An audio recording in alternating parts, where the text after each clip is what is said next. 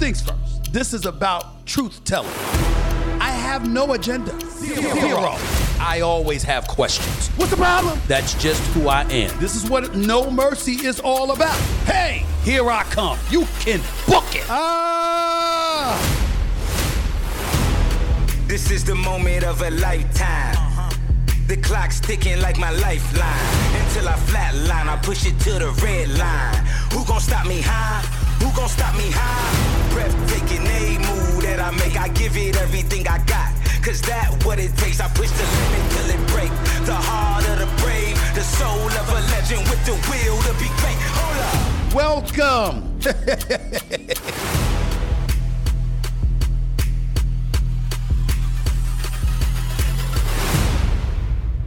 The NBA Finals are over. That means the basketball season 2022-23 has come to an end. The Denver Nuggets are the defending NBA champions. It's a beautiful thing to talk about, but it doesn't stop there. There's a whole bunch of stuff to get into. Sports and beyond. Stay tuned. It's the Stephen A. Smith Show coming your way right now.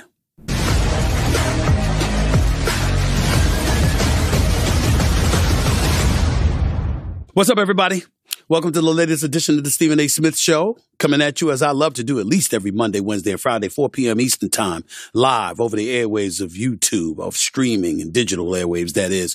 As always, I appreciate all the support that you all have given me, and I especially appreciate the support of our sponsor. We're here in the studio thanks to our official studio sponsor, FanDuel Sportsbook. FanDuel is the official sports betting company of the Stephen A. Smith Show. By the way, make sure, because if you haven't noticed, my subscribers are just continuing to grow and grow and grow. Thank you all for the support. Can't start off any show without giving you all gratitude, because I wouldn't be here if you didn't want me here. So thank you again. Keep that support coming. Make sure to subscribe to the Stephen A. Smith channel. Don't forget to click the bell to get notified about new content anytime it's coming up. And by the way, after every show, at the end of every show, rather, anytime you've got questions, it could be questions you post over social media on Twitter or Instagram, Facebook and beyond, stuff that you email, etc.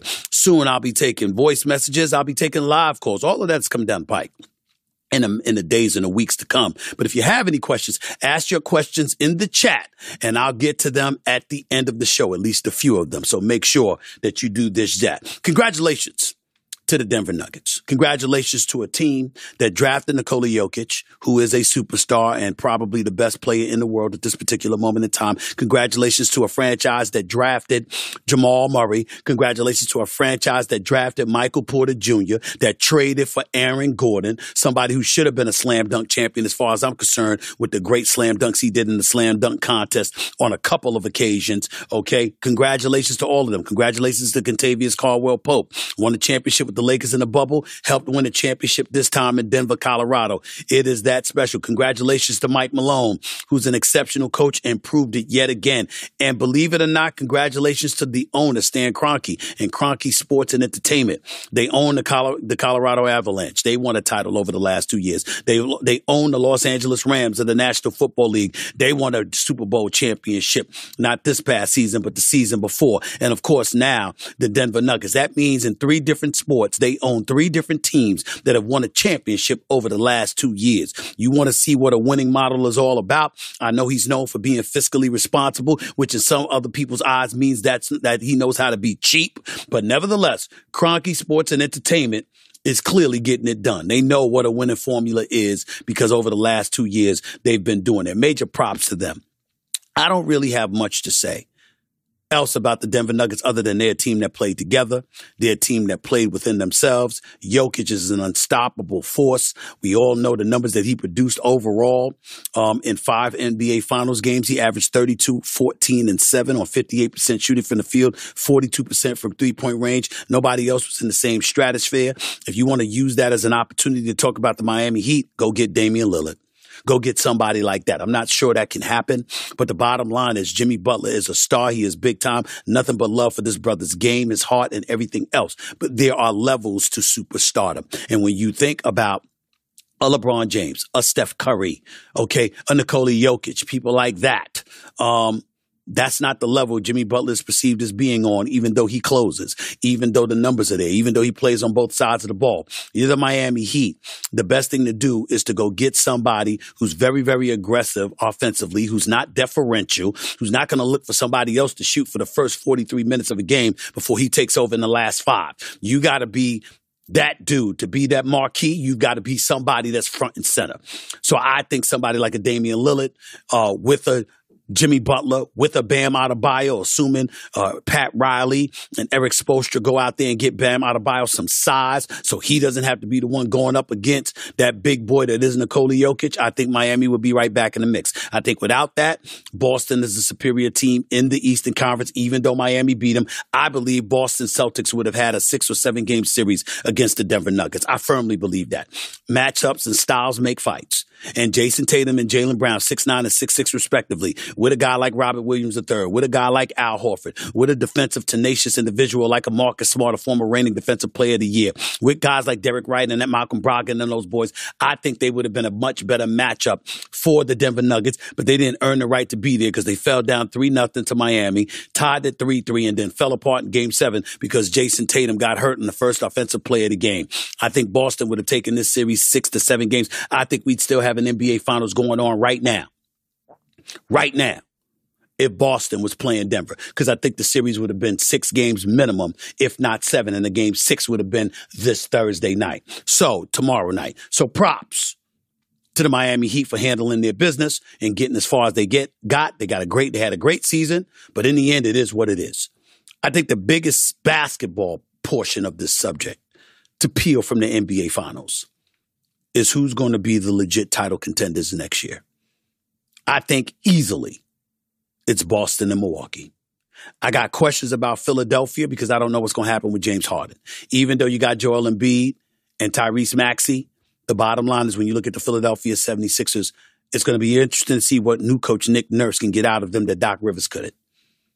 Boston, I don't think is going anywhere. They'll be in the mix. So will Milwaukee. Now that they got new coach Adrian Griffin, who, by the way, congratulations to him. He deserved the opportunity. He's been an assistant for about 15 years, previous 5 years at Toronto. I think Adrian Griffin is going to do a damn good job. I'm not saying that Mike Budenholzer did not do it. He won a championship. He averaged like 57, 58 wins a season. I don't think anybody won more games than him during the regular season. But there does come a moment in time when it appears as your voice has been drowned out, when you appear exhausted from talking to the same dudes. And I think that combined with Chris Middleton not being what he once was, I look at Milwaukee and I got questions about them. I don't really have too many questions about Boston. I just don't. And I'm always rooting for Miami because that is always where I prefer to be in June. And I'm not apologizing to that for anybody or for that to anybody. It ain't happening. I always love to be in Miami. Wish I could be in Miami right now. Wish I could live in Miami because they ain't got any state income taxes and the weather's beautiful and the palm trees. I can't even tell y'all. I'm just getting emotional right now. Think about it. I can't even tell y'all. Let me stop. There is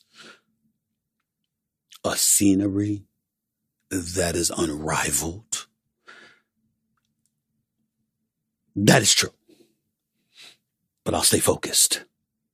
And I'll focus instead not on that scenery, I'll focus on that beautiful, warm breeze that's kicking off, the ocean, Biscayne Bay, and that water from the Atlantic Ocean to the bay, to the land, and you're just laying outside, and the water just hits you, and it just does something to you. It just does something to you, okay?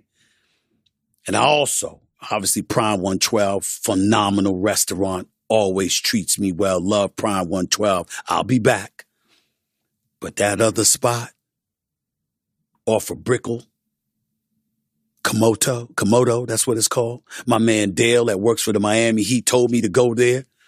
My brother, as you would say when you text me, you ain't never lie. That place is off the chain. So there's 2 of my favorite spots that are there. But again, I digress.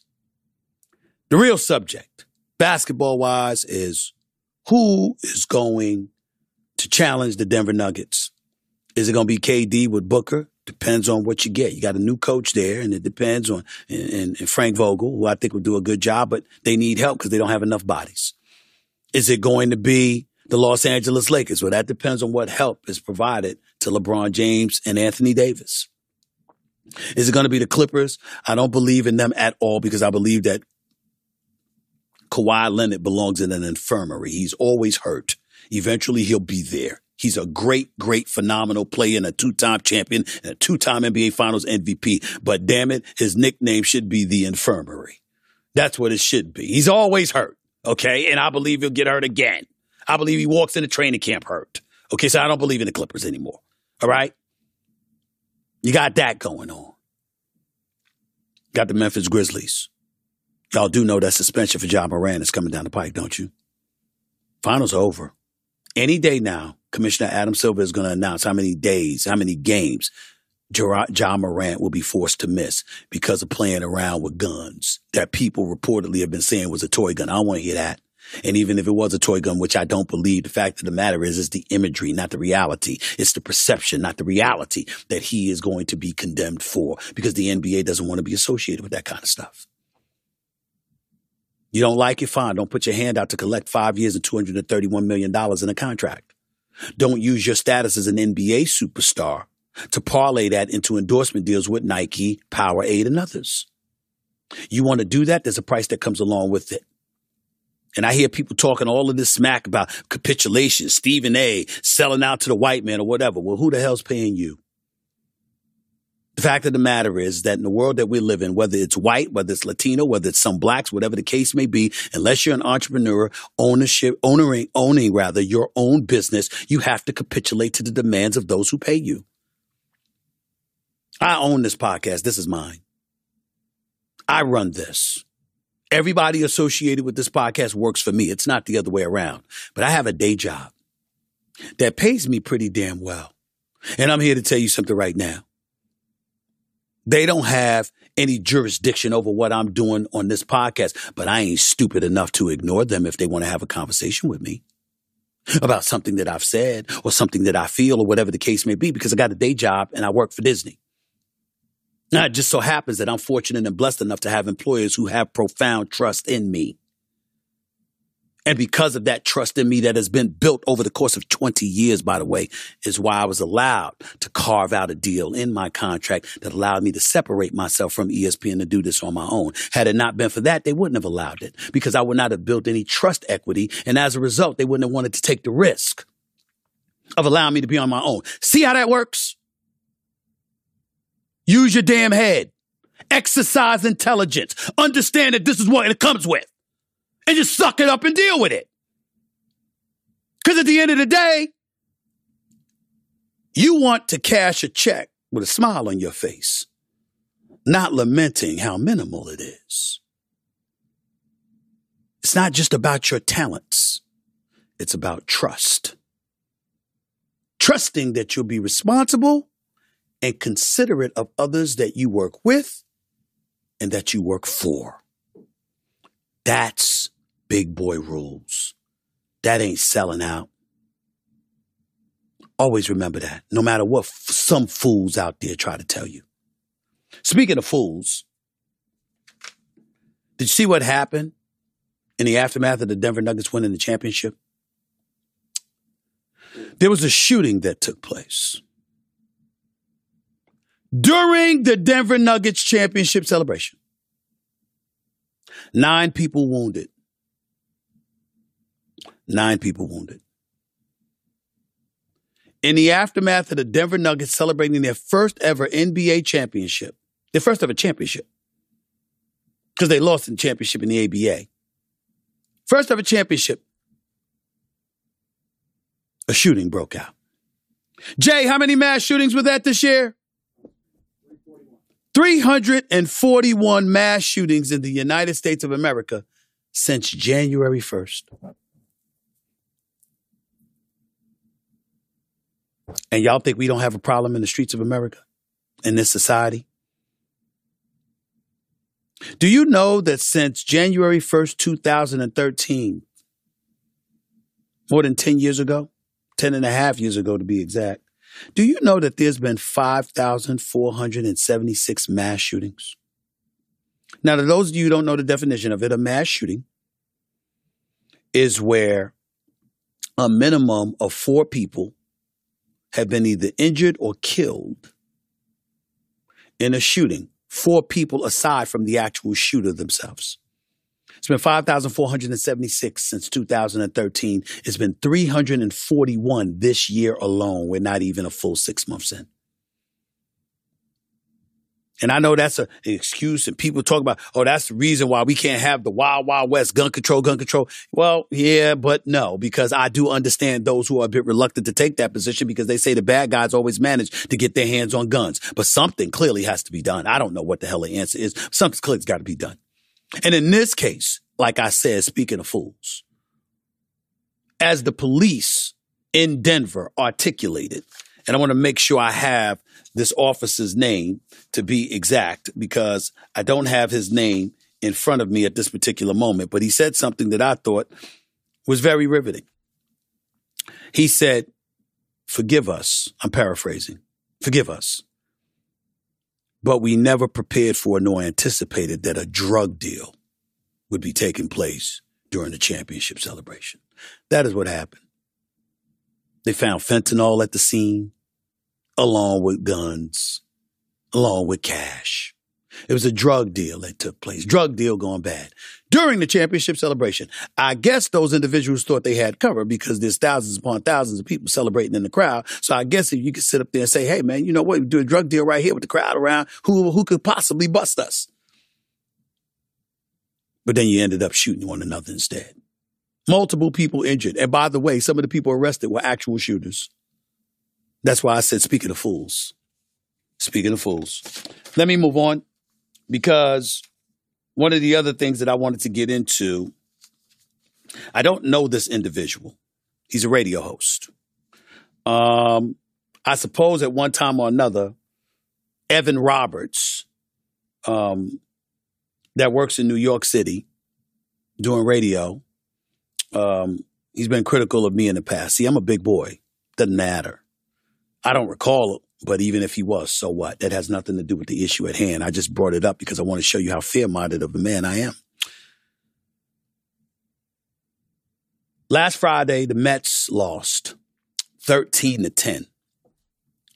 And in losing 13-10, obviously the Mets continue to struggle this season. I've got a dear friend of mine. His name is Jeff Brown, lives in Los Angeles, California. He's from Queens, New York.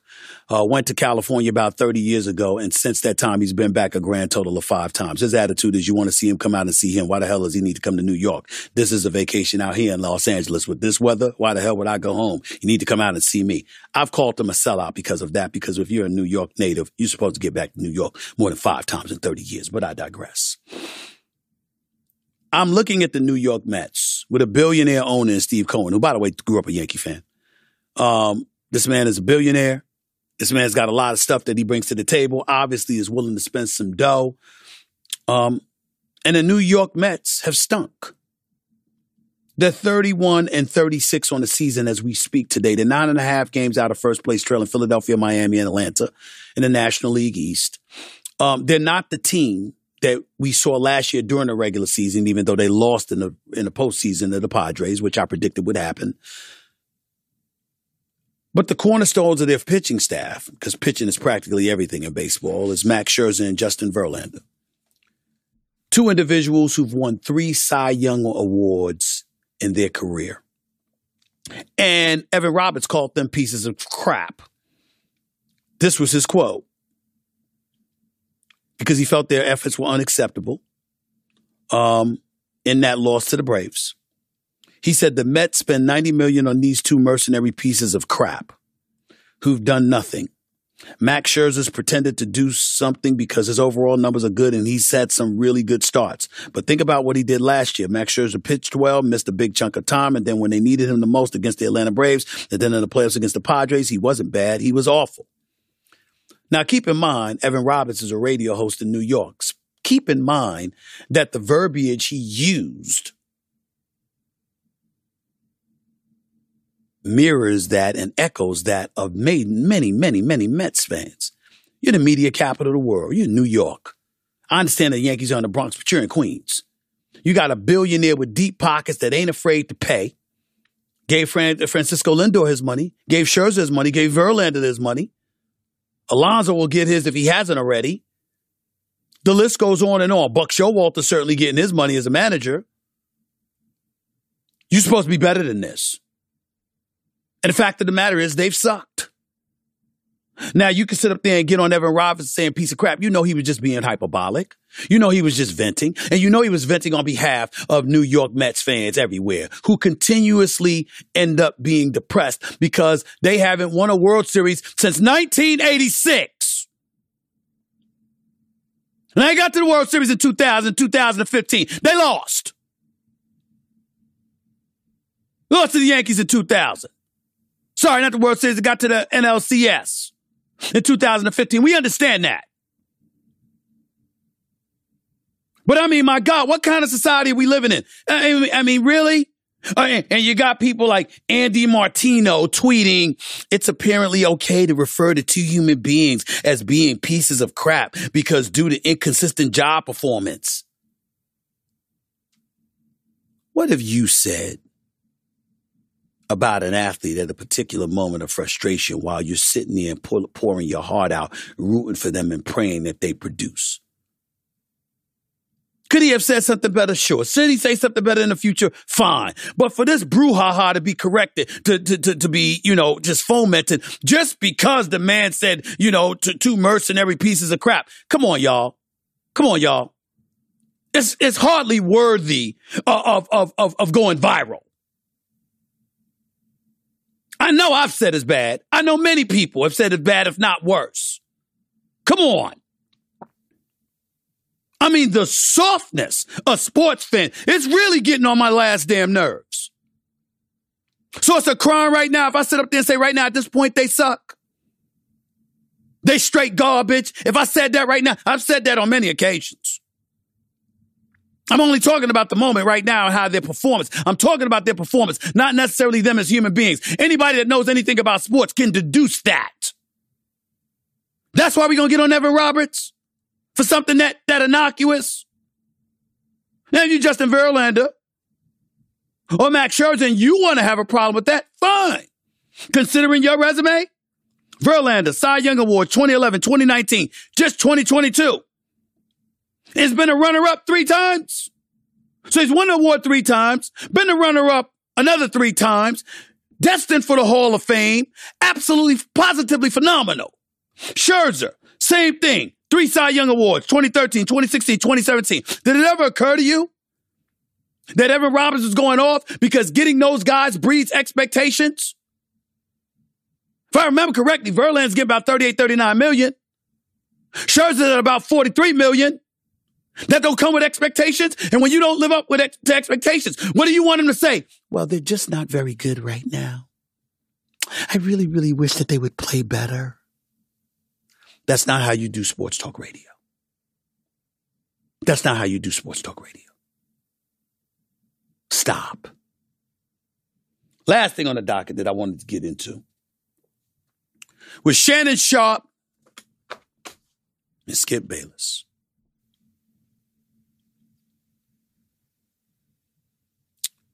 Shannon Sharpe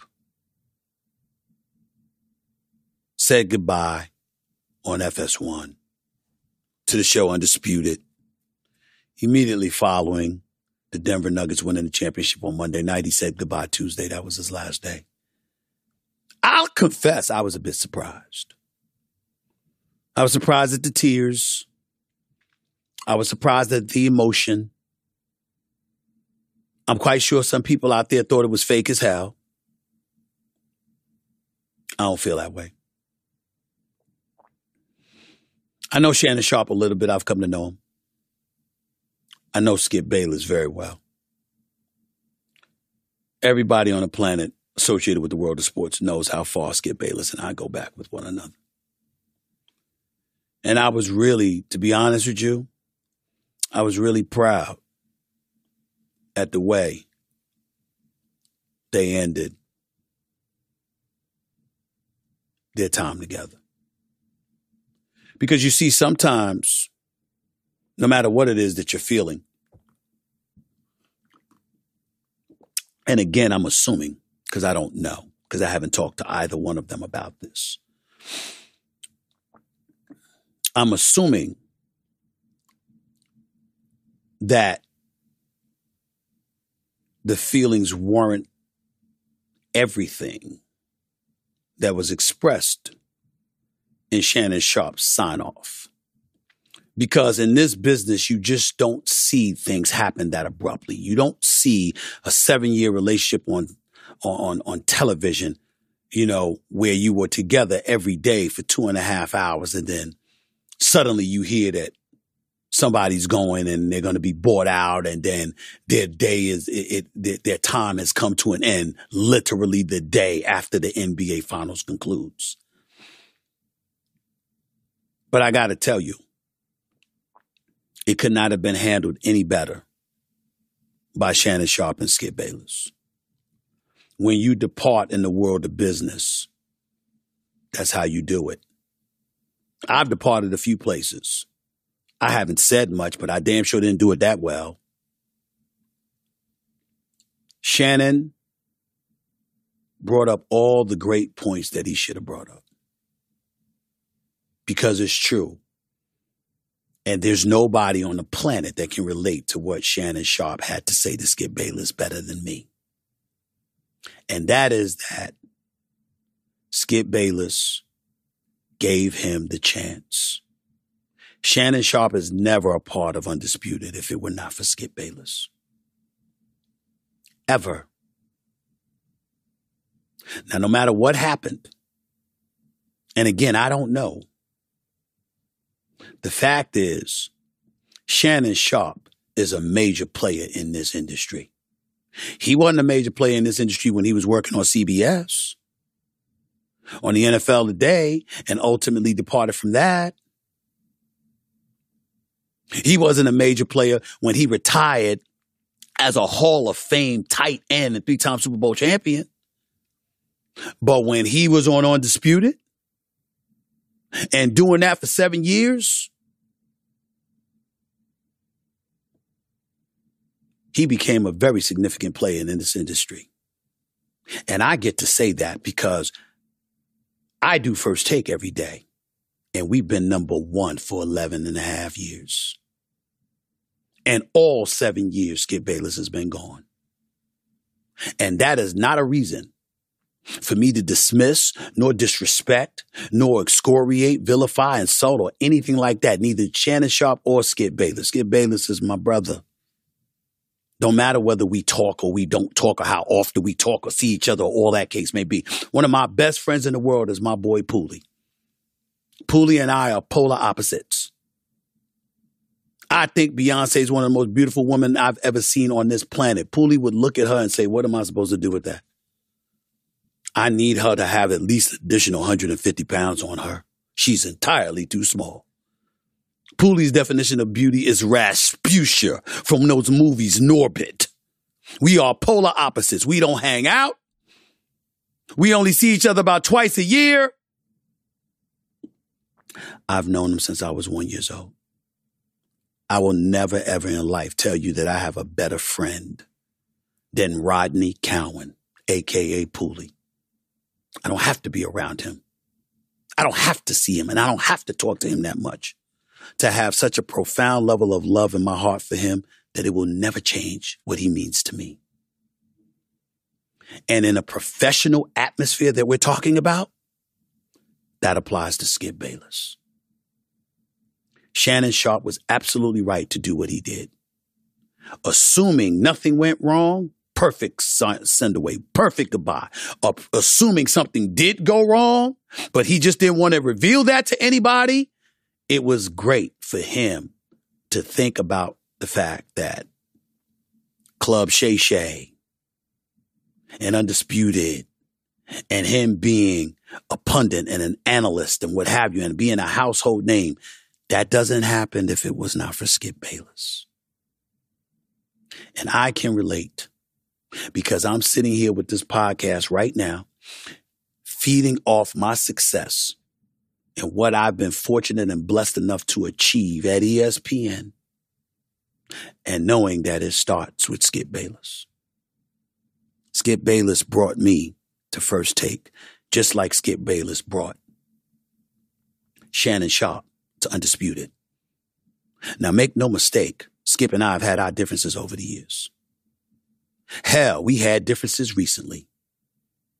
We looked each other in the face. We had a conversation about it. And I'm one of the few people that can look him in the face and cuss his ass out if it comes to that. And he'll stand right there and listen to me. Because we go back that long. And he knows that at the end of the day, I know what he's done for me. And I've heard a lot of people, particularly from our community, be very, very critical of Skip Bayless. There's a lot of things that I don't like. I don't like Skip Bayless's position about Dak Prescott. I didn't like his position about Troy Aikman back in the day. I didn't like his positions about LeBron. I didn't like him fawning over Tim Tebow as much as he did. That's what disagreements are, particularly in the world of sports and beyond. Some of the things he does ain't my cup of tea. But what I will never do is exactly what Shannon Sharp did not allow y'all to do, us to do. And that was utilize him to judge and excoriate Skip. Shocking as it may be to some of you, there's a whole bunch of brothers and sisters, black people, that Skip Bayless has helped out and looked out for. And I know people try to question his intent. I'm highlighting his results. There are people who have enjoyed a tremendous level of success in this business because Skip Bayless gave them a chance. I will always disagree with him on a case-by-case basis. We will fight sometimes. But I will never forget what he did for me. And I'm proud of Shannon Sharp that he didn't forget either. More of the Stephen A. Smith Show coming your way in a minute.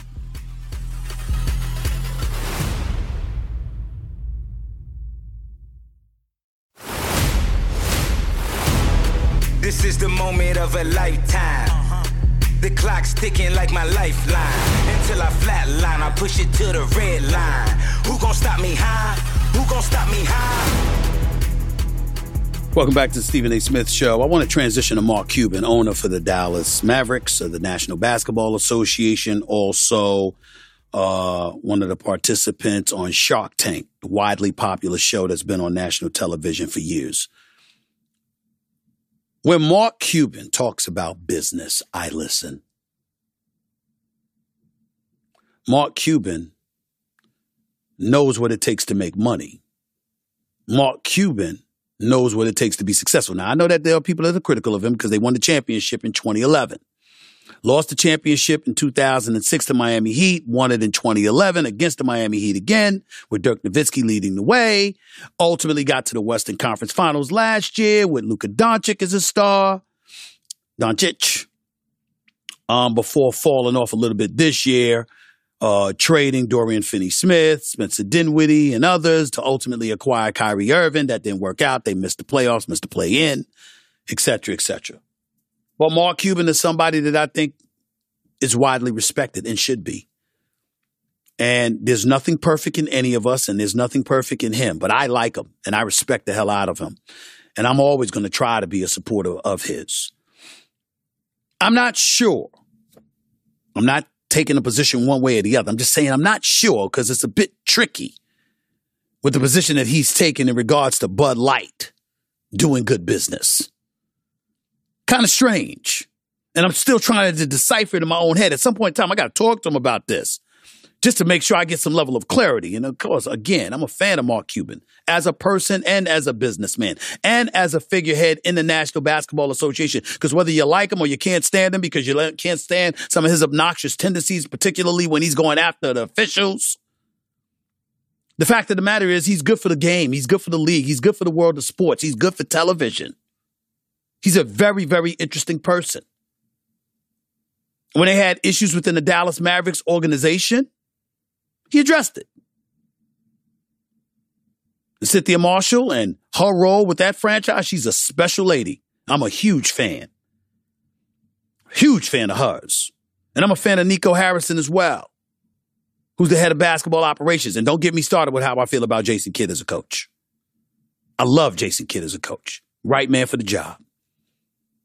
And believe it or not, as much as I despise Dallas Cowboy fans, because y'all make me sick, because y'all are the most disgusting, nauseating fan base on the planet Earth, y'all could go 1-15. Your season could end on January 7th at 7 p.m. And by 7:15, we're going to win the Super Bowl next year, right? Can't stand y'all asses. I just can't. Can't take y'all. One of my favorite photos is when you look on First Take when I'm on ESPN and they show that picture of them crying. And there's this sister that's looking at y'all some sorry ass, you know what? That's what she's saying about. That's a look on her face. Another girl is crying, got her black mascara just streaming down her face crying. I love it. One dude was stupid enough to show up to the game without his girl. I'm talking about the loss to the San Francisco 49ers in the playoffs after everybody thought they were going to the Super Bowl, right? I'm talking about this dude is sitting there hugging a girl. She wasn't even his girl. His girl saw the photo of him with the other girl and dumped him because it was it only happened to a Dallas Cowboy fan. It can only happen to a Dallas Cowboy fan, but I digress. My point is, despite having said all of that about the Dallas Cowboy fan base, I love the city of Dallas. I think Dallas is arguably the best city in the state of Texas. I do have to think about Austin, though. I have been to Austin. That is a special place. But I'm still going to say Dallas for the moment. Mark Cuban, back to him. There have been calls to boycott the popular beer light after their brief partnership with transgender social media star Dylan Mulvaney. The boycotts then sparked a conversation about just how involved major corporations should be in the political discourse. Billionaire and Dallas Mavericks owner Mark Cuban gave an interesting take on the backlash, pointing out the clever business strategy of it all, and that getting woke does not mean going broke. In an interview with the Pittsburgh Post-Gazette, Cuban said, quote, "People want to do business with companies that care about their customers." He later stated, "There is a reason almost all the top 10 market cap companies in the U.S. can be considered woke. It's good business." And Edelman, a global PR and marketing firm, argues the best way to end up on the shopping list of progressive Generation Z consumers over the next 10 to 20 years is to support issues near and dear to them, including LGBTQ rights and environmental causes. But this advice has come into question after demand for the popular beer to plummet. Over Memorial Day, for example, the backlash became so bad that people posted images of fully stocked shelves of Bud Light next to ads offering it for a steep discount. And Anheuser-Busch InBev, Bud Light's parent company, has lost about $20 billion from its market cap due to the negative press from the Mulvaney ad campaign. Cuban argues, you have to realize that there aren't many individual owners of stocks. Almost all ownership is via funds, and most trading is quantitative. Most CEOs know, just wait out the news cycle until they go to the next one. He might have a point with that last remark there.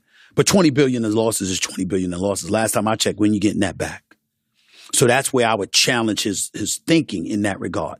But it's also a very, very important point, and it just begs the question. Is it possible for us, and I'm just asking a question, is it possible for us to just shut the hell up? That in the world of business, we could keep our thoughts to ourselves. Is that possible? See, when we think about transgender, when we think about homophobia and other things, I'm not a proponent of any kind of prejudice, and I have a problem, particularly with any minority in this country, especially black people, that are advocates of any kind of discriminatory behavior, because we know personally what that feels like. We know what it's like to try and overcome that. We know how exhausting that can be. So I'm about equal rights and civil rights for all. I'm very liberal and progressive in that thinking. But I'm also a capitalist. I'm also about business. And if something compromises your bottom line, I think it should give you cause to pause and say, maybe, just maybe, we should shut the hell up. If you Bud Light, just sell beer. Now, some people would sit up there and they would say, hey, Stephen A., who the hell are you to say that? Especially because Disney got involved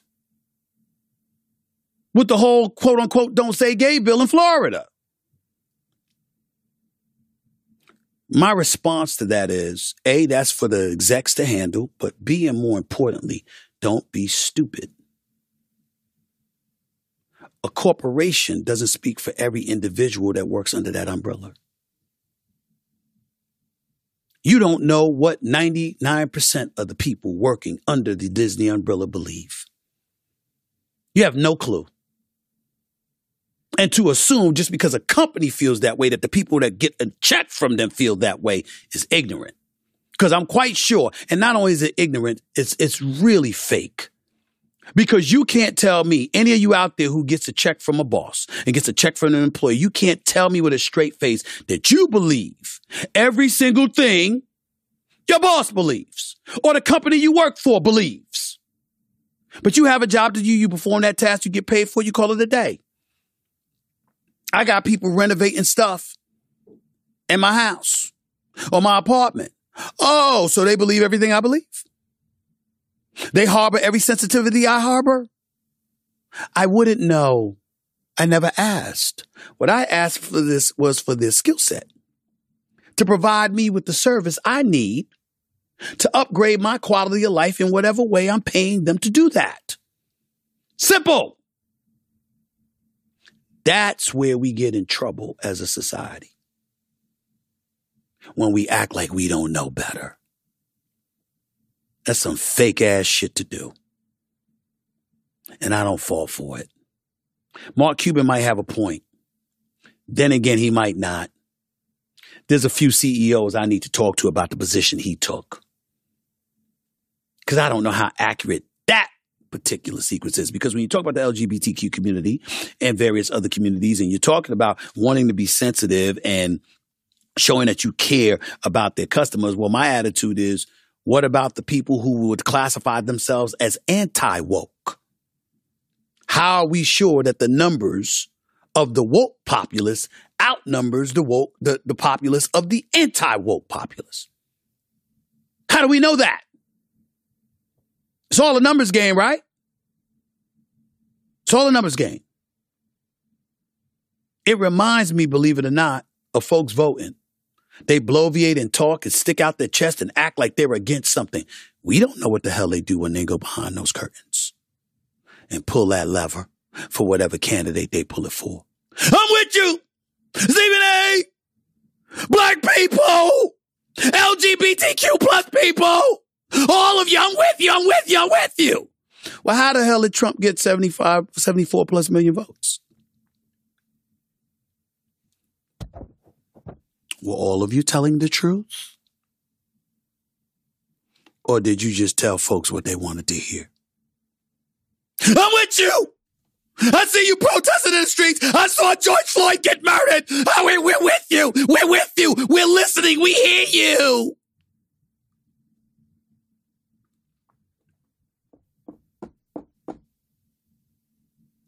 Well, then why has all this noise resurfaced? Why do we have millions of people in the streets lamenting the sensitivity that has been thrown in the direction of minorities in various communities throughout this country?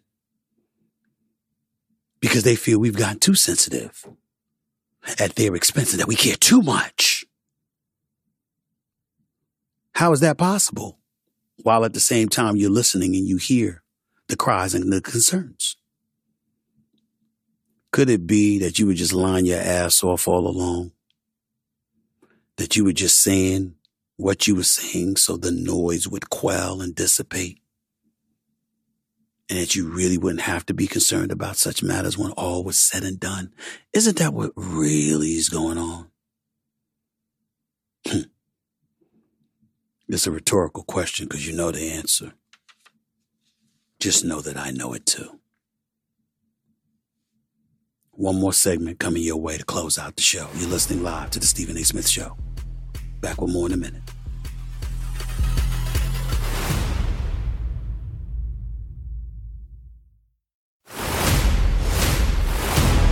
This is the moment of a lifetime. The clock's ticking like my lifeline. Until I flatline, I push it to the red line. Who gon' stop me high? Who gon' stop me high? Welcome back to the Stephen A. Smith Show right here on YouTube. Thank you for joining me as well. I see thousands of you in the chat room. I see over 10,000 of you have been viewing it live. I really, really appreciate it. Appreciate the support. We continue to climb. Again, it doesn't happen without you. I wouldn't be here if you didn't want me here. So I thank you from the bottom of my heart. Obviously, I love having the opportunity to talk about sports items with you that you may not see me talking about all the time on sports television, plus things that transcend the world of sports, because there's a lot of interest that I have that extend beyond those corridors. That's why I'm always encouraging you to make sure to subscribe to the Stephen A. Smith channel. Don't forget to click the bell to get notified about new content as well.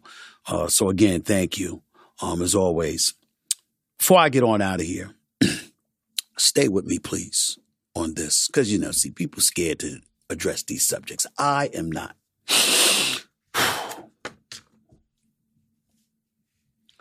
I don't mind breast. I know.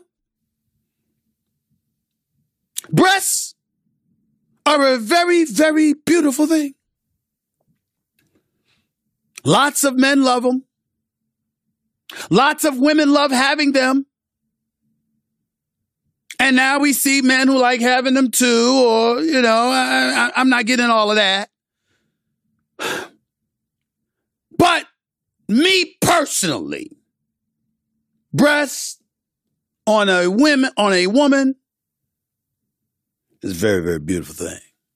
I must confess, it just is, okay? And I just think it's important to say that. Having said that, there's a time and a place for everything. I remember years ago, people were appalled because obviously, we've seen Michael Sam, for example, former NFL player, former star at the University of Missouri, big-time football player, rather, on a collegiate level. People thought he was going to make some noise in the NFL. Didn't quite work out that way. But he had come out acknowledging that he was a homosexual and that he was going to enter the NFL. Obviously, he showed up to the ESPY Awards and stuff like that, and, with his significant other. And, he was very affectionate. And they were very affectionate with each other. And so I had gone onto the air. And people were appalled because I said, get a room. And they tried to sit up there and act like it was something homophobic. And I said, excuse me. That applies to everybody. Me included. You included. We don't need to see all that. I said it and I meant it. Because my attitude is, just as much as I like breast, I like sex too. But I'm not going to do all of that in front of everybody. That's just me. To each his own. It's not a crime to show affection publicly and stuff like that, but it's just something that I kind of refrain from doing in an excessive fashion. Because I think that there's doors and there's privacies for a reason.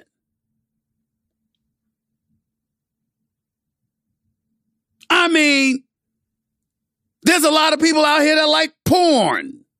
It's a multi-billion-dollar industry. But you got to click on it or rent it or buy it to watch it. You don't see it in the streets. I would know. I happen to have been in the presence of them while I was at restaurants before. I wasn't porn star Jimmy. I didn't go out on a date. I've never known a porn star, but I've met while I was in a restaurant. I was in Catch one time. I saw a porn star sitting across from the table. How would I know? Because, damn it, I watched porn back in the day. A little bit of it. In my younger years, it didn't bother me to see that from time to time. And I happen to recognize that person. Another time, a friend of mine was with a porn star and introduced me. I said, hello, how are you? Very nice to meet you. Goodbye. That's all I did. I didn't do porn star Jimmy. Hell, I just didn't do it. Because that's not how I roll. But my point in saying what I'm saying is that there's a time and a place for everything. And yes, we live in a society right now where people are more emboldened and freewheeling, and they got their confidence about them, and they don't mind coming out with whatever it is they're coming out with. I understand it. But there's a time and a place for everything. Hell, some of us are freaks. We like to get it on. Some of you out there like to do freaky deaky stuff. But you can't just do it everywhere. Can't do it in the streets. Can't do it in public facilities, public restaurants. Hell, if you were just pulled off on the side of your road and you was getting loose in your car, the cops still might pull up on you and tell you, get the hell out of here. You know what they'll tell you? Go home, get a room. It's not for everybody to see. And that is where I'm going. When I bring up Rose Montoya, a trans model and activist who decides that while she's at the White House, because the Biden administration was honoring Pride Month, she gonna show up and on the White House lawn, gonna show her titties on a weekday afternoon. I mean, come on. Come on now. Reading from the story here, the White House said a transgender model would be banned from future events due to photos and videos she took topless on the property's south lawn during a Pride Month celebration this past Saturday. Rose Montoya, a trans model and activist, was among hundreds invited by the Biden administration to mark Pride Month. Montoya then shared a video from the event on Instagram that features a clip of her standing in front of the White House topless and covering her nipples with her hands. I believe we have that video, Jay, if I remember correctly. Don't keep my audience waiting. Show it to them. Welcome to the White House. Thank you. Happy Pride Month. Happy Pride Year. Happy Pride Life. Yeah! Transgender children. You are beautiful. You are heard. You belong. You are understood. You are loved. And you belong. Some of the bravest and most inspiring people I've ever known.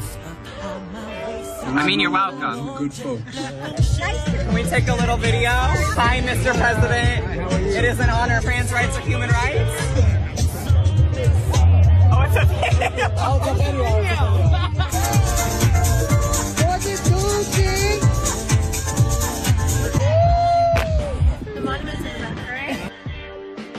Gay news.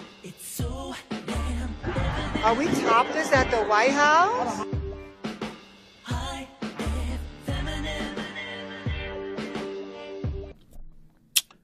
So you're on a White House lawn with the White House in the backdrop as the backdrop. And that enticed you to show your titties. Really? Really? You see, this is the kind of stuff that I'm talking about here, okay? Now, listen to her explanation. She defended her actions on Tuesday, saying she was, quote, living her truth and wasn't trying to be vulgar or profane. Well, if that was the case, why didn't you just show up with your titties out as you rolled up to the White House. You know why you didn't do it? Because you know they wouldn't have let you in. Which means you were fully aware of the fact that it was inappropriate to do what you did. You just didn't care. And at the end of the day, at some point in time, people are going to learn that excessive acts is what ultimately is going to get in the way of the progress you seek. Because you're so busy wanting to be flamboyant, that ain't living. That's stuffing it in people's face. What you gonna do next? Walk down 7th Avenue in New York with your breast out? What you gonna do next? Not care that there's kids around while you do it? What's next? What's to stop you? Where's the decorum? And her statement that I would like to say going topless in Washington, D.C. is legal and I fully support the movement of freeing the nipple. When was the nipple incarcerated? I'm sorry. Is there anything that y'all know of? I've never heard of the nipple being incarcerated. I understand it being covered for public consumption. Nobody stops you from unveiling it once you get into the privacy of your own home or the privacy of a bathroom, or if you went to see your man or your woman or whatever and y'all decided to get loose and get freaky dinky. I mean, nobody stopped you from showing it then. When was the titty incarcerated? Because you see, people making stuff up now. People making stuff up now. I want to know, when was the titty incarcerated? When did that happen? What law was enacted that imprisoned the breastises? That's what I want to know. I'm not aware. I've been seeing breast all of my life. I was breastfed by my mama out of the womb. And after that, once I grew up and I started to engage in sexual activities, which now spans about 40 years, now 38 years. I've been seeing breast all my adult life, since I was 17. I have never, ever encountered the incarceration of breasts. I've never had to go to a prison to see breasts. I've never had to sit up there and check and found out permission to see the breastises. I've never seen it. I don't know what y'all talking about. I don't have a clue at all. So why are you saying free the nipple?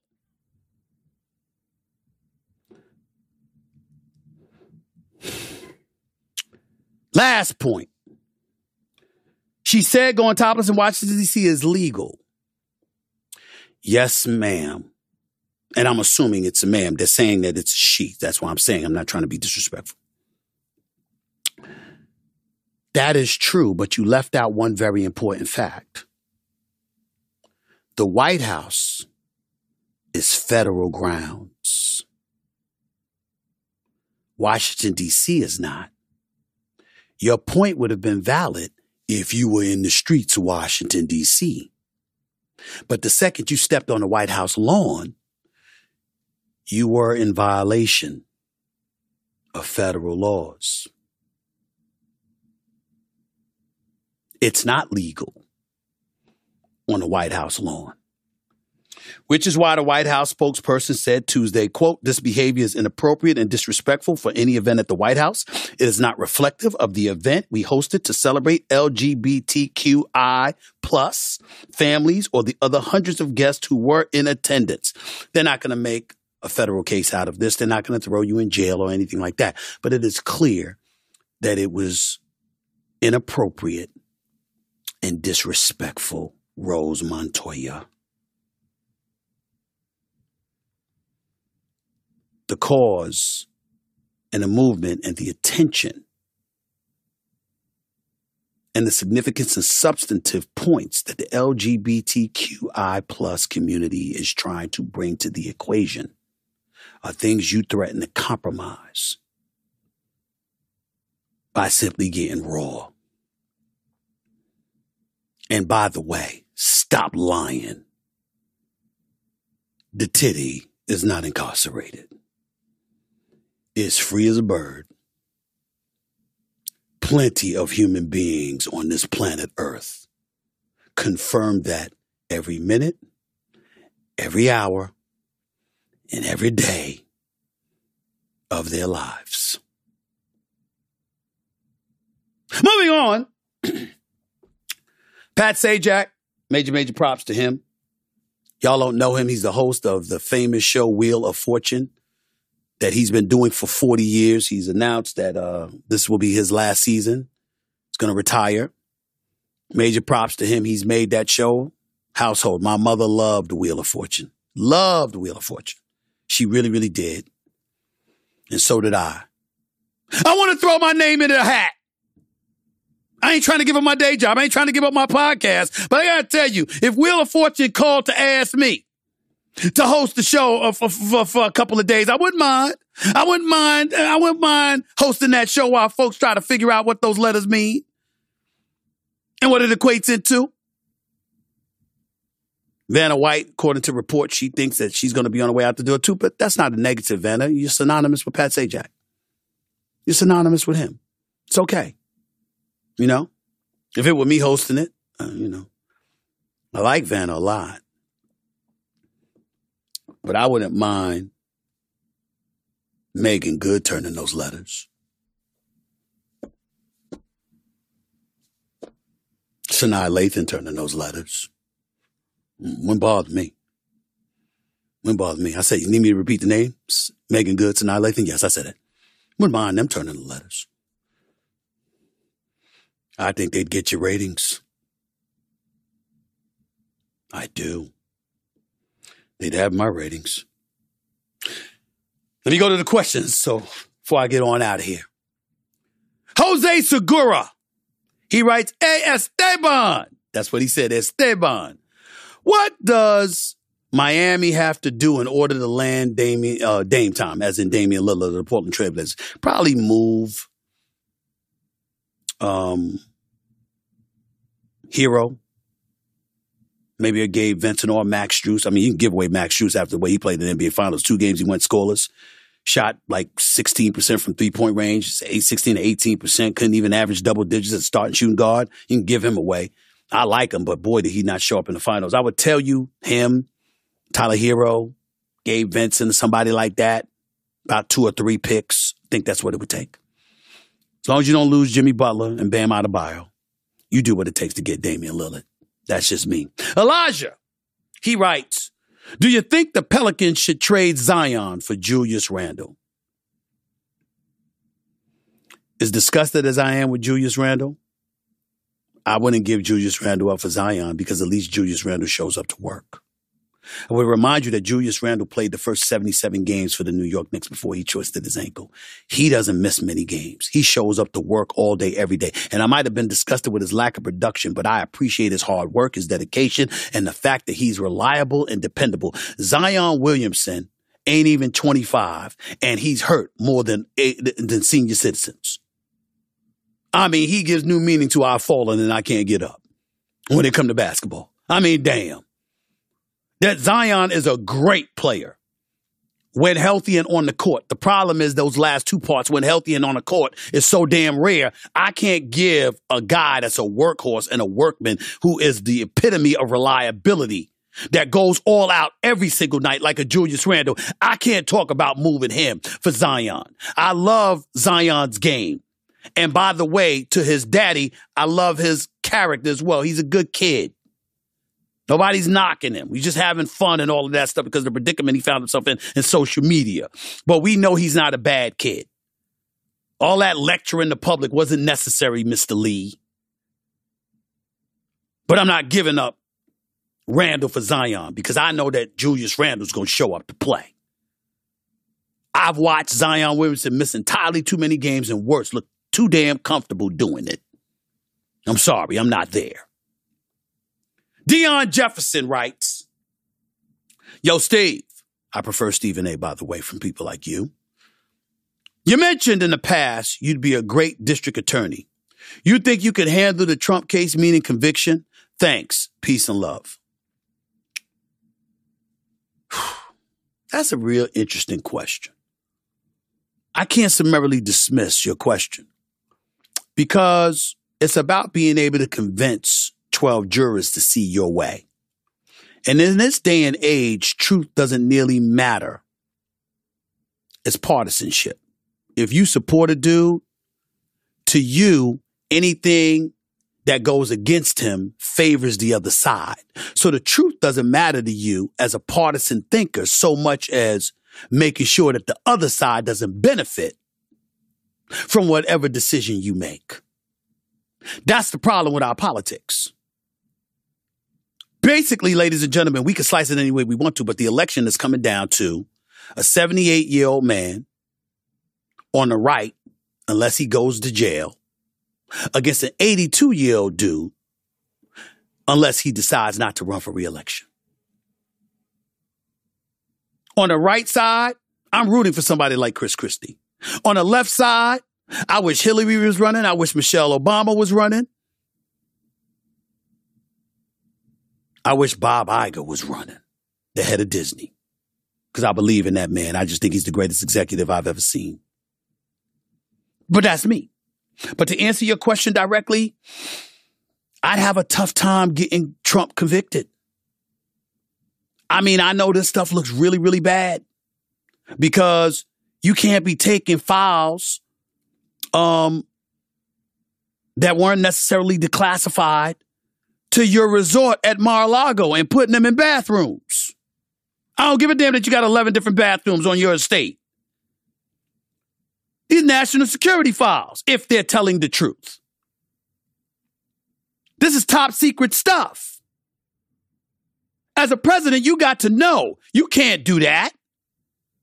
And if he had just given it back to them and had cooperated like they asked him to, instead of politicizing everything and highlighting how they raided your home and all of this other stuff, it wouldn't have come to this. So I got to fault Trump for that. But that doesn't mean he's guilty of what they're saying he's guilty of. The facts will tell us that. At the end of the day, as potent of a district attorney as I believe I would be, for example, and I've said this to my friend who has become my friend, Carl Douglas. He was second or third chair during the OJ trial working under Johnny Cochran. That Carl Douglas, if I remember correctly, second or third chair. If I misquoted, I'm wrong. I'm sorry. But he's a lawyer. Knows what the hell he's doing. Highly intelligent brother. Guy that I'm very fond of and I communicate with from time to time. And he once called me on my radio show that I had back in the day to check me because I said if it was me going up against Johnny Cochran instead of Marsha Clark or I forget the brother's name. Please forgive me for doing that. I just got brain lock right now. Who's it? Christopher Darden? I think so, right? Let me tell you something. Ain't no way in hell Johnny Cochran would have beat me with that evidence. I'd have never put that glove on OJ's fist, on his hand. I would have known that he took medication, and then when he doesn't take medication, your fists swell up. I would have assumed that the blood that was on the glove would have dried up and shrunk the glove to some degree. He wouldn't have been in a position to say, if it doesn't fit, you must have quit. Johnny Cochran wouldn't have pulled that off on me. Oh, hell no. I'd have got OJ's ass. He'd have been under the damn cell. I'm trying to tell you, I'd have got him. And then Douglas, that's how Carl Douglas and I met. He was like, you would not have beat Johnny Cochran. I said, of course not. I'm not a lawyer. I was saying if I was a lawyer, if I was in that profession, I would have known what I knew about the law. And as a result, with that preponderance of evidence, I would have beaten Johnny Cochran. The late, great Johnny Cochran, God rest his soul.